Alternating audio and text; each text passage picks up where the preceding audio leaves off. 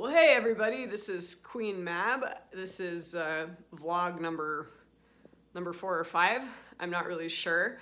And I'm gonna go back and finish what I was talking about in my first vlog, which was Fringe Festival publicity and what an incredible enigma it is for me. So in the first episode, I was telling you that I bought this kind of ridiculous, terrifying, fancy sign in order to promote my show at Hollywood Fringe, and I put a QR code on it so people could scan it so that they could buy tickets. I'm gonna tell you right now, I'm still a little salty about the fact that at Hollywood Fringe, not every venue does box office for you.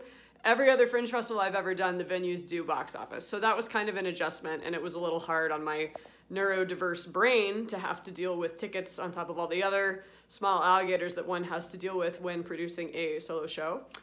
But anyway, enough about that. Let me show you my sign. Oh, please let this work. Yes! Okay. So I'm going to do a verbal description for all the folks that are listening to this on Spotify, which is probably like nobody, but I'm still going to do it. So it says yes, no, maybe so at the top in big green letters, and it says consent. We all suck at it.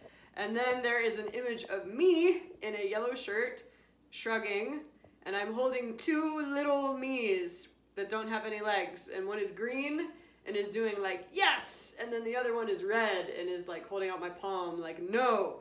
And then there's a QR code, and then it has the show dates. Okay, so I got that sign done for me at Kinko's.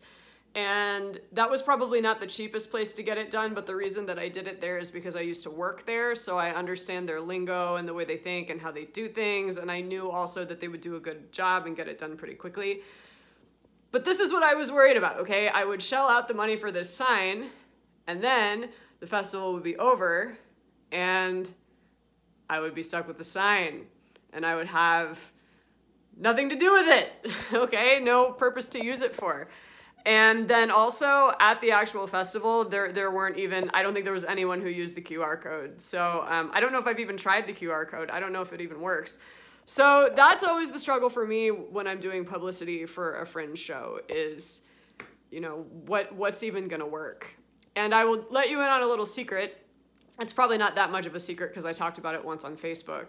But when I did my very, very first ever Fringe show, it was called International Man of Mystery, and it was basically just a song cycle of me singing songs about a guy that I'm still not over while playing my vibraphone and playing my Pandero. I had it hooked up to a loop pedal, so I would loop the Pandero, and then I would play the vibraphone, and I would sing my little songs. And yeah, I have an amazing voice, so that was a really good show.